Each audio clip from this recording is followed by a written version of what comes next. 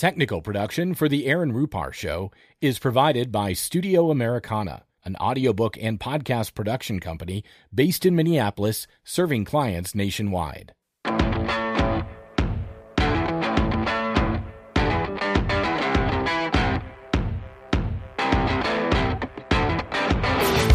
you think that there is something kind of uniquely terrible about Trump, and that, if we are, progressives like us should be concerned at this stage with doing everything we can to stop Trump from returning to office? Or do you think there's a world in which President DeSantis could actually be worse than Trump? Oof. I think that question is like asking me if I'd rather have like a toaster or a hairdryer thrown into my bathwater. Like, both are bad. Both will kill you, yeah. Both will kill you. Both will be objectively terrible.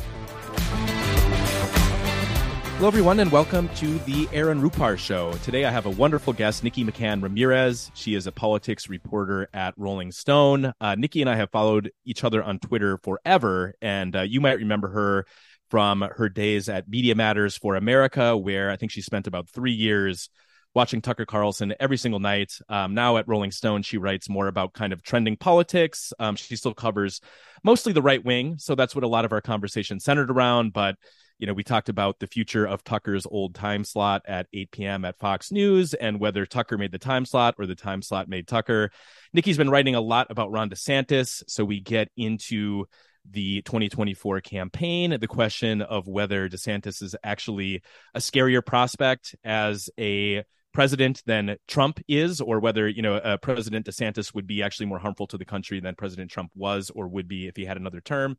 And we even close it out with some talk about F1, which I did not know until Nikki and I were talking, but is an interest of hers. So we kind of talk about how she got into that and a lot of other fun stuff, too. So if you're listening to this, you can watch the footage on YouTube. If this is your first time listening to the Aaron Rupar Show, I humbly ask that you subscribe and please share the show to spread the word. New episodes drop each Thursday. Next week, I'll be talking with Noah Berlatsky, who has contributed extensively to my newsletter, Public Notice. I plan to talk to him about a theme of his writing, which is the rise of fascism in America, how he defines fascism, how he thinks about it, and in what particular respects we should be concerned about it. But for now, I really enjoyed this conversation with Nikki, and I hope you will too. Without further ado, let's get to it. All right, welcome to the Aaron Rupar Show. I am thrilled today to be joined by Nikki McCann Ramírez, politics reporter at Rolling Stone. Nikki, thanks for making some time to talk to me today. Thank you so much for having me, Aaron. It's been a while since we talked. I'm excited. Yeah, I think the last time we actually talked on the phone was just over a year ago when I did a Q&A with you. You at the time were at Media Matters, and we actually talked on the occasion of Tucker Carlson rolling out, I believe it was one of his originals on Fox Nation, where, and you might have to refresh my memory on some of the details here, but the idea was that, he was basically kind of promoting the idea of testicle tanning as a way that men could reverse testosterone level declines.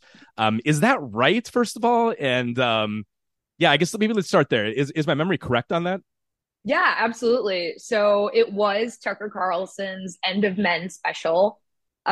Basically, the whole thing was sort of a very dramatic 45-minute montage of Tucker's ruminations on the decline of masculinity in the United States. Everything from like what's in your food, like environmental toxins. And the big thing that came out of that, the moment that went viral, was the man kind of like T-posing in front of a like red light therapy machine that was intended to tan his balls. And I think what I tried to impress on people in the aftermath of that was like, yes, this is ridiculous. Yes, it absolutely says something that Tucker had parts of this special filmed at Alex Jones's ranch in Texas. Oh, that's right. But I think the biggest thing was that it painted a bigger picture of sort of the impression Tucker wanted to leave on American men, that there was a threat against them, against their like God-given role in society, and that true men were sort of the foot soldiers of the backlash to that like no true man would let himself be emasculated and kind of like take it lying down. Yeah. I think that overall message got usurped by the ball tanning. I Yeah. think that's what people walked away with. Because But yeah, it was like, I remember that you posted a clip from because Fox released like a trailer of sorts, and you yeah, posted a short clip that had the iconic image yeah, of this man. He's got kind of his arms aloft, and it looks like he's in like a little mini tanning machine standing straight up that is affixed to his groin area. yeah. But you posted this, and I think because I revisited the Q&A, which I recommend if people did not read this, if you Google Nikki's name along with public notice and my name, it'll pop up in your Google results. But your little video that you posted did like 7 million views, so there was a lot of interest in this. And now, of course, you moved on to bigger and better things at Rolling Stone. Although I know that you loved Media Matters as well, and doing the Tucker beat. But so are you going through, even at Rolling Stone? I know you were still watching a lot of Tucker. You were still tweeting a lot of clips. He has now been fired for like 6 weeks ago. He was fired. It was in April, I know. Mm-hmm. Are you feeling any withdrawal from not having Tucker to watch every night? God, no. I'm so relieved. It was such a bizarre moment because obviously, like, I spent 3 years at Media Matters and I was working night shift. Like, our entire task was devoted to Fox News primetime. And you do develop like a really intense camaraderie with the people who are watching that content every night. It's oftentimes like very heavy content to be watching on a nightly basis. Not in the sense that it's like generally vile, but it wears on your psyche. And I remember I had just come back from the grocery store. I literally like set down my groceries on the counter. And then like I just saw a little notification in like some group text I'm in. And within like 5 minutes, I'd been on a phone call with Kat Abugazale, who's one of my former coworkers, like Andrew Lawrence, and we were all like, "Is this real?" There's like no way it's real. Like I can't address this until I have a confirmation because I can't get my hopes up. Because I think watching Tucker for so many years, you kind of have to like steel yourself with the resolve that the work you're doing, the like nightly calling it out, fact checking it, pointing out what's bullshit, like pointing out where these conspiracies are originating from. You kind of have to convince yourself that like at some point it's going to matter. There's going to be a tangible effect, and you're going to say, this is all worth it. And there's, of course, a little part of you, especially like knowing the inner machinations of Fox and how they operated and how closely they guarded Tucker. I think a lot of people, not just people who were watching him every night, thought Fox would rather sink the ship than let this man go. Yeah. It really felt like a moment that, it really felt like a moment of reckoning for Fox. And once I was like, I don't have to watch this guy every night, like at least for some point of time, he will be absent from the space, and that space will inherently have to recalibrate itself. That also was just kind of like, it's been a little restful. I'll say it's been a little restful. Obviously, there's still so much bullshit going on, so many things to cover. But I think Tucker was fundamentally like steering the ship of a lot of conservative right-wing discourse, particularly online. And without him at Fox, in sort of like conservative influencer spaces, you can kind of see them latching onto their hits. Their content feels, I'm not going to say boundary pushing, but that's not the right word. But it does feel like they're just situating themselves in like the Overton window they've become comfortable with, the sort of bread and butter of their programming. And they're not really yet, they really haven't found that Tucker-esque, Bill O'Reilly-esque personality that kind of drives their narratives. Really, I think the term we used to use was like assignment editor, like their on air assignment editor. Well, and he would kind of, Tucker's role, and let me know if you disagree with this, but I viewed him as being really effective in kind of laundering the far right conspiracy theories into more of a mainstream audience. I mean, the one that comes to mind for me off the top of my head, and there's many other examples that you could cite, but was the biolabs thing in Ukraine, where I even did a newsletter on this at one point talking about how, this conspiracy theory began with Kremlin associated media and then kind of made its way, onto Reddit, onto Twitter, and then like percolated up to Tucker. And then he devoted, multiple episodes of his show to this idea that Ukraine was doing dangerous bioweapons research, and it represented this threat to Russia because it was on their border. And so it was cited by, the anti-Putin crowd as Yeah. a reason that the invasion might have been justified. And this was back in like the spring of 22. So shortly after Putin invaded Ukraine. And with, Tucker being out of the picture now, I don't really think there's anybody at Fox, at least, or even on Newsmax, who fills that role. I mean, Hannity's show is kind of like the, rapid response for the GOP, basically, a lot of basically Trump propaganda on there. And Jesse Waters is kind of like the frat bro who, it's kind of a lazy show. I mean, the ratings are pretty good, but he's not really sophisticated enough, I don't think, to, kind of be like a mainstream version of Alex Jones like Tucker was. And so, what are your thoughts? I actually I heard an interesting debate. I believe it was on the offline podcast that one of the Pod Save guys does, where actually Andrew and Kat were on 10 days ago. And they were talking about whether the 8 p.m. time slot that Tucker had, kind of made Tucker, or whether Tucker made the time slot. And so I guess I'm curious what your thoughts are with that 8 p.m. hour. There's been some reporting, I don't think it has been confirmed at all, that Hannity might end up taking that time slot and they shuffle other hosts around in prime time. But what are your expectations for, now that Tucker is gone? Do you think that the ratings for that time slot will take a permanent hit? I know they've been down a little bit since Tucker left. And so I guess that would suggest more that the explanation of what was going on with Tucker was that he made that time slot maybe more than vice versa. But, do you think that Fox can successfully fill that void, or is that really going to be kind of a lasting loss for them not having him on the air?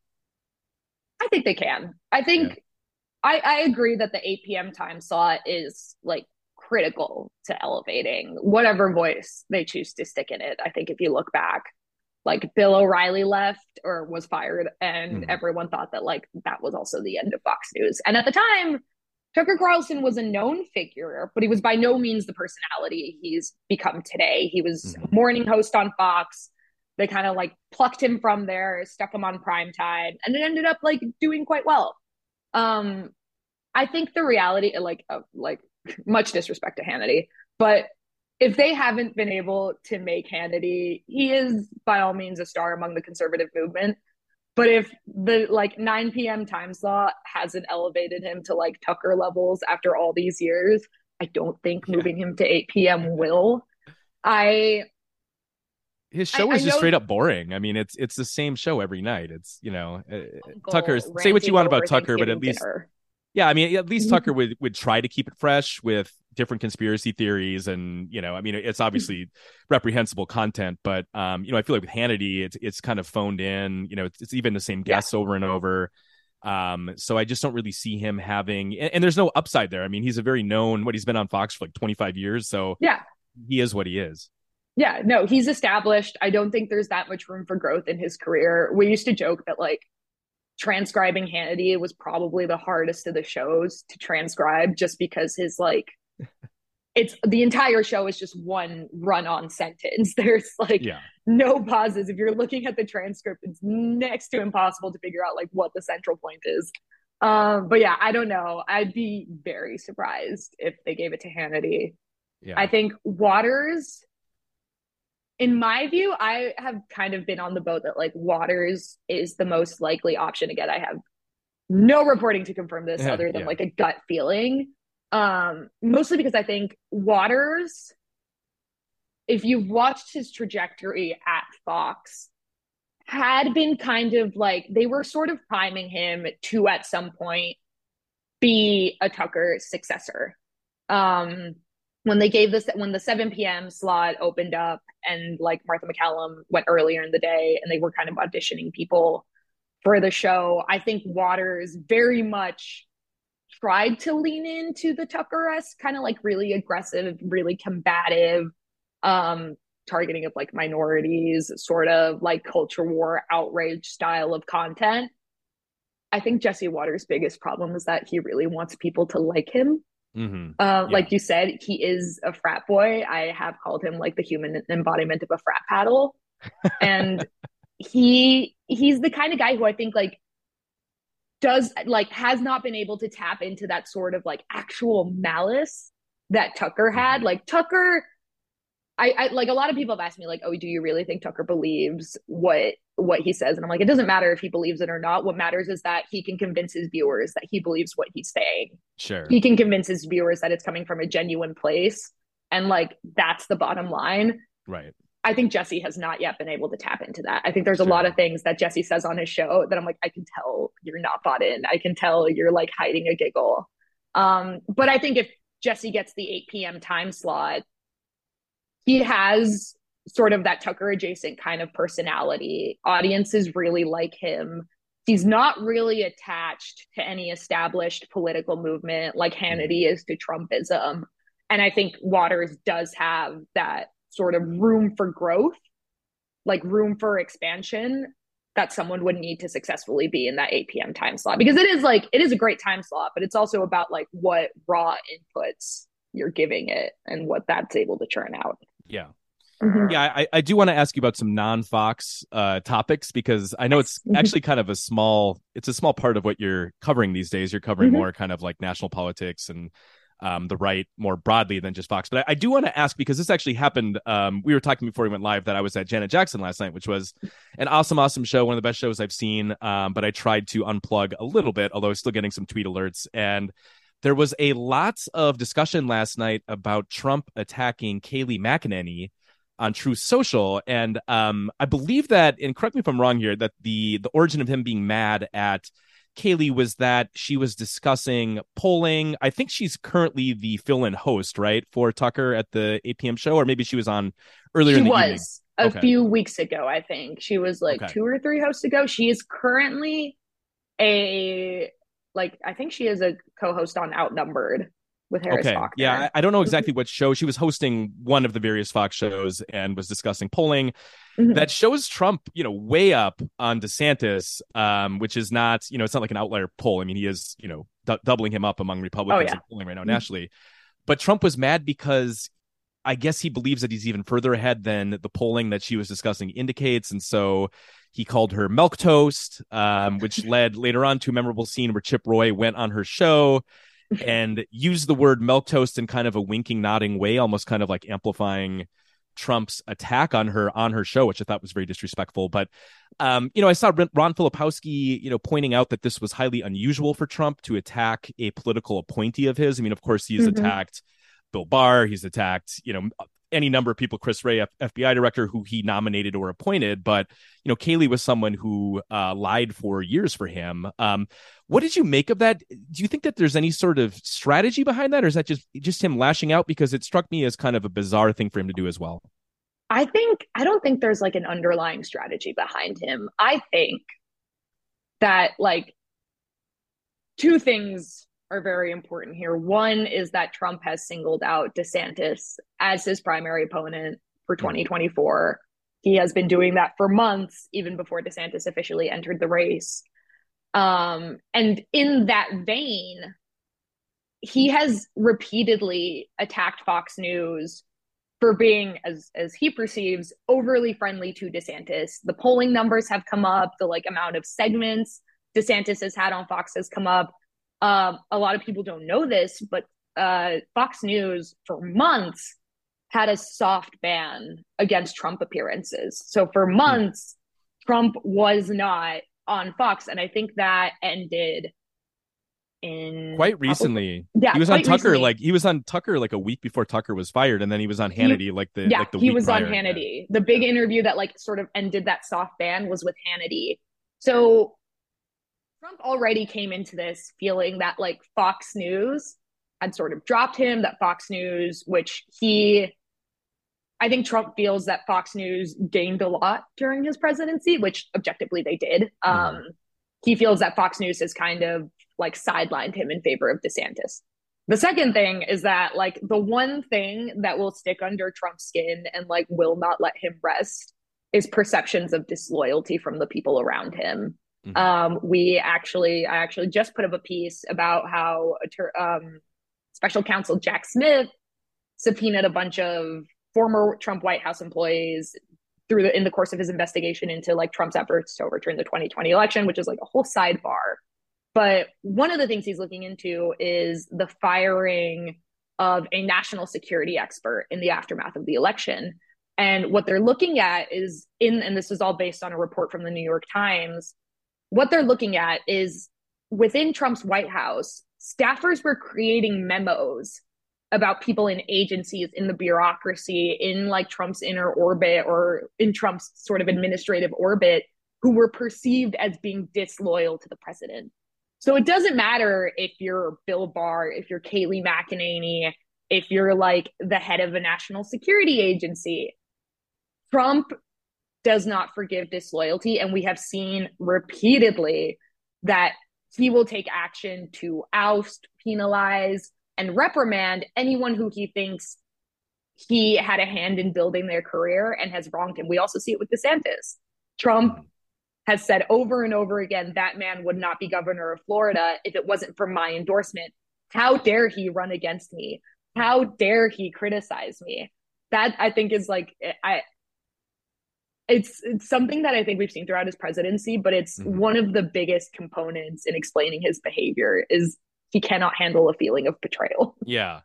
Well, in this case, it was a very slight betrayal if it was one, because, you know, I think she cited some poll that he was up by 20 and he thinks he's up by 30. And so even that, you know, and I'm not sure if DeSantis was maybe on one of her shows, you know, so maybe there's probably a little more of a background to this than just that one segment that he was reacting to. But, you know, in the context of some of the things that other officials who have worked for Trump have said about him, it seemed like a very, very thin gruel as far as disloyalty goes. But I'm curious, I know you've written a lot about DeSantis. When I looked at your author page, I think it was yesterday morning, it was like the last 3 posts that you had done were all DeSantis related, including a big explainer on his attacks on Disney, you know, which is a topic that I'm sure we will be talking a lot about as the campaign ramps up this year. It's, you know, a fitting backdrop for a lot of DeSantis's politics and his identity as a Republican at this point.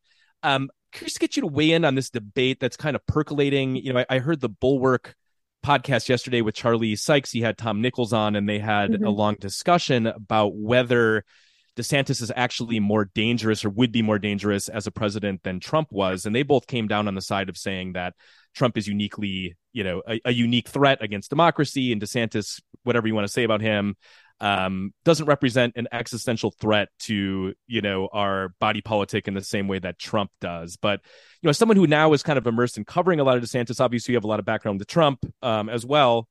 What are your thoughts on that? Do you think that there is something kind of uniquely terrible about Trump, and that, you know, if we are, you know, progressives like us should be concerned at this stage with doing everything we can to stop Trump from returning to office? Or do you think there's a world in which President DeSantis could actually be worse than Trump? Oof. I think that question is like asking me if I'd rather have like a toaster or a hairdryer thrown into my bathwater. Like, both are bad. Both will kill you, yeah. Both will kill you. Both will be objectively terrible. Technical production for the Aaron Rupar Show is provided by Studio Americana, an audiobook and podcast production company based in Minneapolis, serving clients nationwide.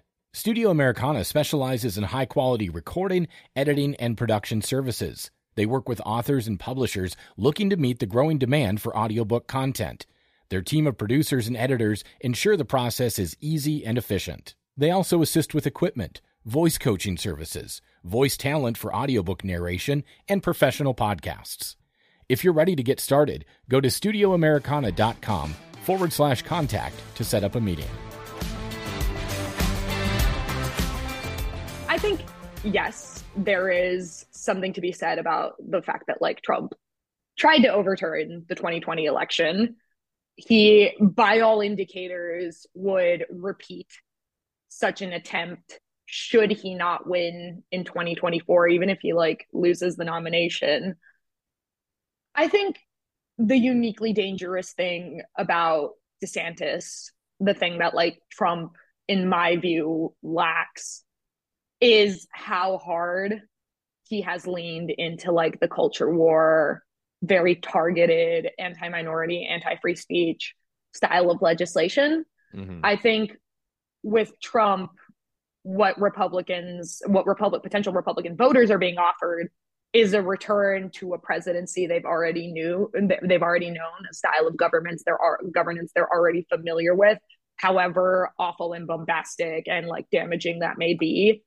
With DeSantis, I think he is going a step beyond into like outright promising voters, I will reshape society according to this worldview that I hold, that very extreme factions of the right hold. And I also think that's probably one of DeSantis's biggest crutches. I think the style of politics that DeSantis is hawking is quite popular among like very online, very tuned in factions of the Republican right. But I don't think for the average normie, the average independent, the sort of person who kind of, tunes into the political cycle every 4 years, I don't think that's necessarily what they're looking for. I also think DeSantis like lacks the juice. He doesn't have the charisma. But in terms of which one is more dangerous, like I said, it's maybe hard to rank them. I don't have a solid answer for you because the reality is it's like they're two people who could very severely damage the country in quite different ways. And I think like Trump is currently ahead in the race. He is like dominating the early polls. Of course, that could change, as we know. Polling is not prophecy. It's not a guarantee. And I think it is important to constantly be hammering that messaging that this man tried to overturn the 2020 election, represented like probably the biggest schism in our democratic system since like the Civil War. I don't think we'd had like someone who like tried to tear our body politic asunder since the Civil War in the manner that Trump did when he had his followers storm the Capitol on January 6th in order to prevent an election from being certified. And that should be the talking point going into this. Like, this is the front runner. This is what he's done. And this is what he will, in all likelihood, do again. If things change, if it looks like Trump is not going to win the nomination, then you like switch your messaging. I don't think there will be a lack of people saying DeSantis sucks between now and the primaries. I think it's a matter of treating both people exactly as what we know them to be. Sure. Yeah, I guess my question just comes from the feeling that I think a lot of us have who are, left of center progressives, where we're watching this primary begin to unfold and attacks, DeSantis is leaning in a little bit more to attacking Trump. He's not really saying his name yet, but the thing he's been saying on the stump recently is highlighting how Trump, really added to the national debt. And, he's been talking about how there needs to be no more excuses, which is kind of a swipe at the grievance culture surrounding Trumpism and the attempt to overthrow the election, which we've already kind of mentioned here. Yeah. But, you see this happening and I kind of feel sometimes confused by it too, where it's like, what should I be rooting for here? Maybe I shouldn't be rooting for, maybe the comet I should be rooting for at this point to take us all out. I'm not sure, but it's, it seems like no matter fight 2024, let them fight. That's, I think, at this point with like still with the primaries being kind of like so far in the distance, obviously coverage is important. Like covering these people's platforms, what they're saying, what they're doing, what their vision for the country is important. But I think that's the bigger thing, like really hammering in on why each of these people's messaging and proposals are damaging for the country is far more important than debating which one is worse. Yeah. Because like truly it's a no-win situation, whether Trump goes into office or DeSantis. Like people will be harmed. Those groups might be different. They might target different minorities, different groups of people. They might implement different policies, but at the end of the day, we know exactly what they want to do to this country. We know exactly the type of policies that Trump has put in, and we know when he was president, and we know exactly what DeSantis has done in Florida and what sort of environment he wants to create in the nation as a whole. And I think honing in on that is the biggest thing that can be done to ensure that both of these candidates are being handed like free support that they don't deserve. Sure. Yeah. And talking about groups that can be harmed by DeSantis and Trump kind of leads me to something that you wrote about yesterday, which is this weird campaign that right-wingers are now launching against Chick-fil-A. And maybe campaign is too strong of a word. It was a tweet, kind of originated with the right-wing podcaster who has a pretty large platform on Twitter, who pointed out basically that, the entire crux of why people are mad at Chick-fil-A is that they have a diversity and inclusion program, which obviously a lot of large companies have. And you wrote about this, just kind of unpacking what's going on with this, this anger that right wingers have towards Chick-fil-A. And then that prompted me actually just to do some quick Googling. And, it turns out Walmart has almost the exact same diversity and inclusion program that Chick-fil-A does. I mean, this is very standard for large corporations to have, just to kind of have boilerplate diversity, tolerance, inclusion, for all the obvious reasons. So I wonder where you think this ends. It just seems very self-destructive. I mean, it's like at a certain point, the only companies that right wingers are going to have left are like My Pillow and Trump Water or something like that. But what do you think's going on here? And is this, yeah. And where do you think this is going as we head into the 2024 campaign season? Oof. The thing about these boycotts is they are a moment in time, and people tend to forget about them with the passage of time.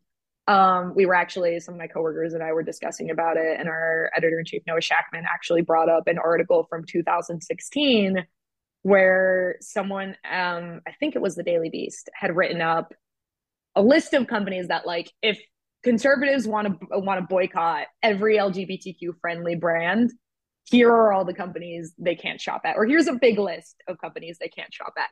Guess what was on that list? Target, McDonald's.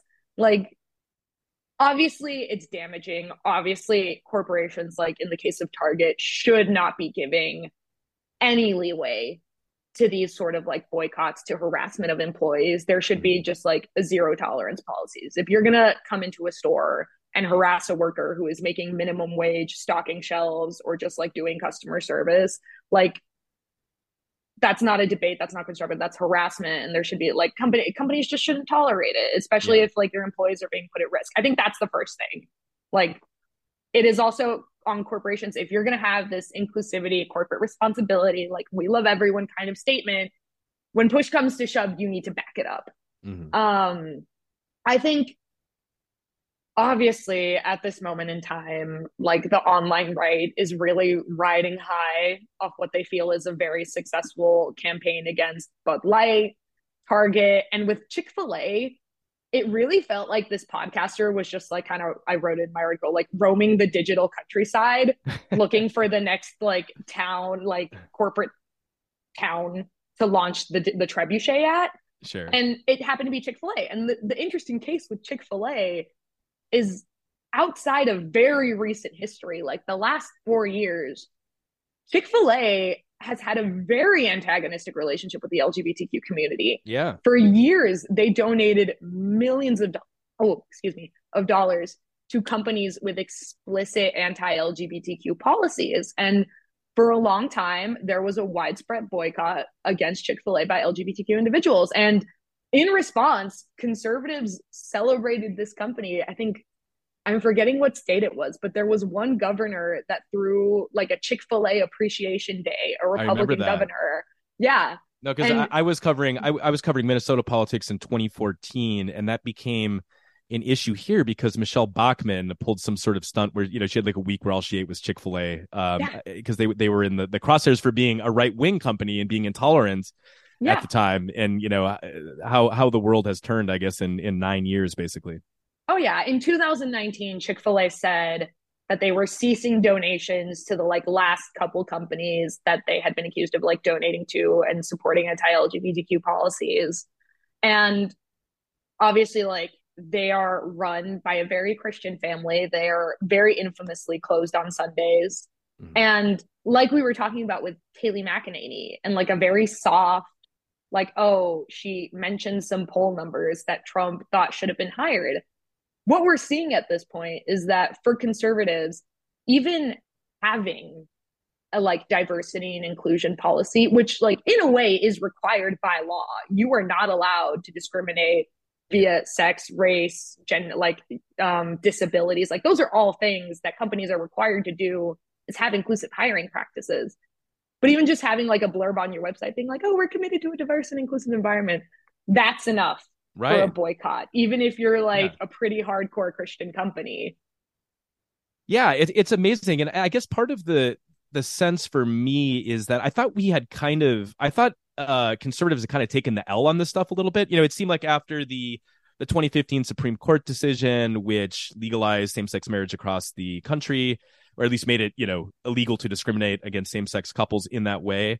It just kind of felt like we had moved past that. Maybe that was naive on my part. I mean, obviously I'm immersed in right-wing media, so I'm not like a particularly naive person, but the way in which, especially since, it feels like it kind of coincided in some ways with Biden taking office, and I'm not sure why that is, but, we're seeing just the mere fact that Target has Pride merchandise and like a Pride display in their store triggering these right wingers to go in there and destroy merchandise or launch these like really coordinated boycotts. And the way that has also become normalized on Fox News, on Fox Business, on Newsmax as like, valid outrage that people have, it really seems like the goal is to kind of make it uncomfortable for any sort of queer identity to, to be a part of public life. So, it's very disconcerting to me, but it seems like it's becoming more and more normalized.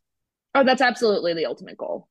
I think kind of circling back to DeSantis for a second, you can see it very clearly in the measures Florida has taken and like hundreds of anti-LGBTQ bills that have been introduced throughout the country targeting trans people. But at the same time, a lot of these bills like very intentionally leave wiggle room to also suppress sort of the LGB part of representation. Not to say that any of it is okay, but I think the right has honed in on transgender people as the sort of nexus point for, like you said, a wider movement, a wider effort to really sort of oust LGBTQ people from public life. And at a certain point, it is a campaign of harassment, a campaign of stochastic terrorism. We've seen the shootings. We've seen sort of the like relentless bullying online where it's gotten to a point that you have entire accounts that are idolized on the right, dedicated to just like plucking out random LGBTQ individuals who like post a TikTok or post an Instagram reel and subjecting them to the full force of the right's outrage machine. It is a horrendous act that's being undertaken. And I want to make sort of like a tangential little point here. When Roe v. Wade was overturned, as of course we all remember, Clarence Thomas wrote an opinion basically saying that if we were going to overturn Roe v. Wade, all of the Supreme Court decisions that had been decided under like the due process right to privacy clause needed to be re-examined. Those cases include a lot of Supreme Court decisions that protected LGBTQ people and protected same-sex relationships and protected people's right to sort of exist in their sexuality in the way that they identified and they were comfortable with. And there was a lot of people on the right saying that liberals, leftists, pointing to this rhetoric from Thomas, pointing to the fact that the overturning of Roe could lead to a down the line re-examining of these cases, were being hysterical. Yeah. And I think if we just look at the last 6 months, the things that have been happening, the boycotts, the treatment of LGBTQ people, the laws that are being passed, I would not be surprised if within the next couple of years, we see that kind of legislative push. And I think that's why there needs to be pressure on Democratic politicians, on the future Democratic nominee, which will probably be Joe Biden, to ensure that those laws and protections are codified into law and that we're not relying on Supreme Court decisions anymore. That includes abortion. Yeah, I mean, we already saw it with House Republicans. One of the very first bills they took up this Congress was basically trying to ban trans boys, I guess it would be, from sports. And I mean, this is not, I wouldn't think this is like a pressing concern that a lot of voters have, but it's, it's something that Republicans run on. And so really we're only one election cycle away. If Republicans had control of Congress and, if Trump was back in the White House, or if it's DeSantis, especially probably if it's DeSantis, given, how central this is to his political identity. But, it's certainly not hysterical to believe that we're only, a couple years away from like major federal anti-LGBT legislation. And then obviously with the state of the Supreme Court, that can't really be relied upon as a backstop at this point either. Yeah. And that's like a terrifying notion. And I think one of the big things, especially like as a journalist, whenever I'm writing about LGBTQ issues, particularly trans issues, it's including the voice of the people who are on the ground. I Yeah. think Ari Drennan at MMFA does fantastic work. I actually have a piece coming out with her and my colleague EJ Dixon, and hopefully this week we're churning. But all about how so much of the right is now capitalizing on this anti-LGBT, anti-trans panic Mhm. specifically to build their own profiles. It's not only something that like politicians view as sort of an easy issue because of course they can make all these horrendous false links to child sex abuse, to things like that. They can really like villainize this community. It's also something that influencers on the right are seizing on to build their own personal profiles. And the people who are being harmed continue to be one of the more vulnerable populations in this country. And like you said, we are very quickly approaching a reality where their existence is the subject of federal laws, their ability Yeah. to exist in public life, to exert their right to like freedom of relationships, to associate with people, to publicly represent themselves in a way that is genuine, is threatened. And I mean, it's a terrifying notion that the backstops I think most people would hope would prevent this kind of thing no longer exist. Yeah. Yeah. When you're relying on John Roberts to be the ultimate backstop, that's a tough situation to be in. But let's end on a slightly cheerier note. You now are a staffer for Rolling Stone, and as we were DMing, prior to recording, I mentioned to you that I'm an elder millennial, so I was a high school kid. I graduated from high school in '02.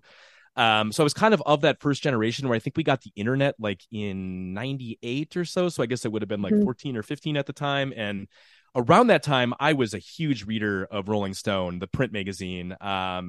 Every week I would get it. I would turn to the back page and look at the Billboard charts and kind of track what was going on there. And then the album reviews, couldn't miss those. But then also I think it was some of my earliest introduction to political writing. And a lot of that was just kind of the political shorts that they would have toward the front of the book, and the occasional features as well. But that was kind of, really helped shape my politics at that time, being a very impressionable teenager. Now, I know that you are younger than me, so I guess I'm curious if Rolling Stone, when you were a kid, kind of had that sort of cultural cachet. And then, like, for me, I've never had a byline in Rolling Stone. That would be quite a trip for me just to see my name, even on the website, let alone in print. But did you have any of that excitement, getting hired and seeing yourself be published by this very prestigious and legendary publication? Oh yeah, no, most of I still get a little bit of a shock from time to time. I think like growing up, obviously, I am younger than you. I graduated high school in 2014.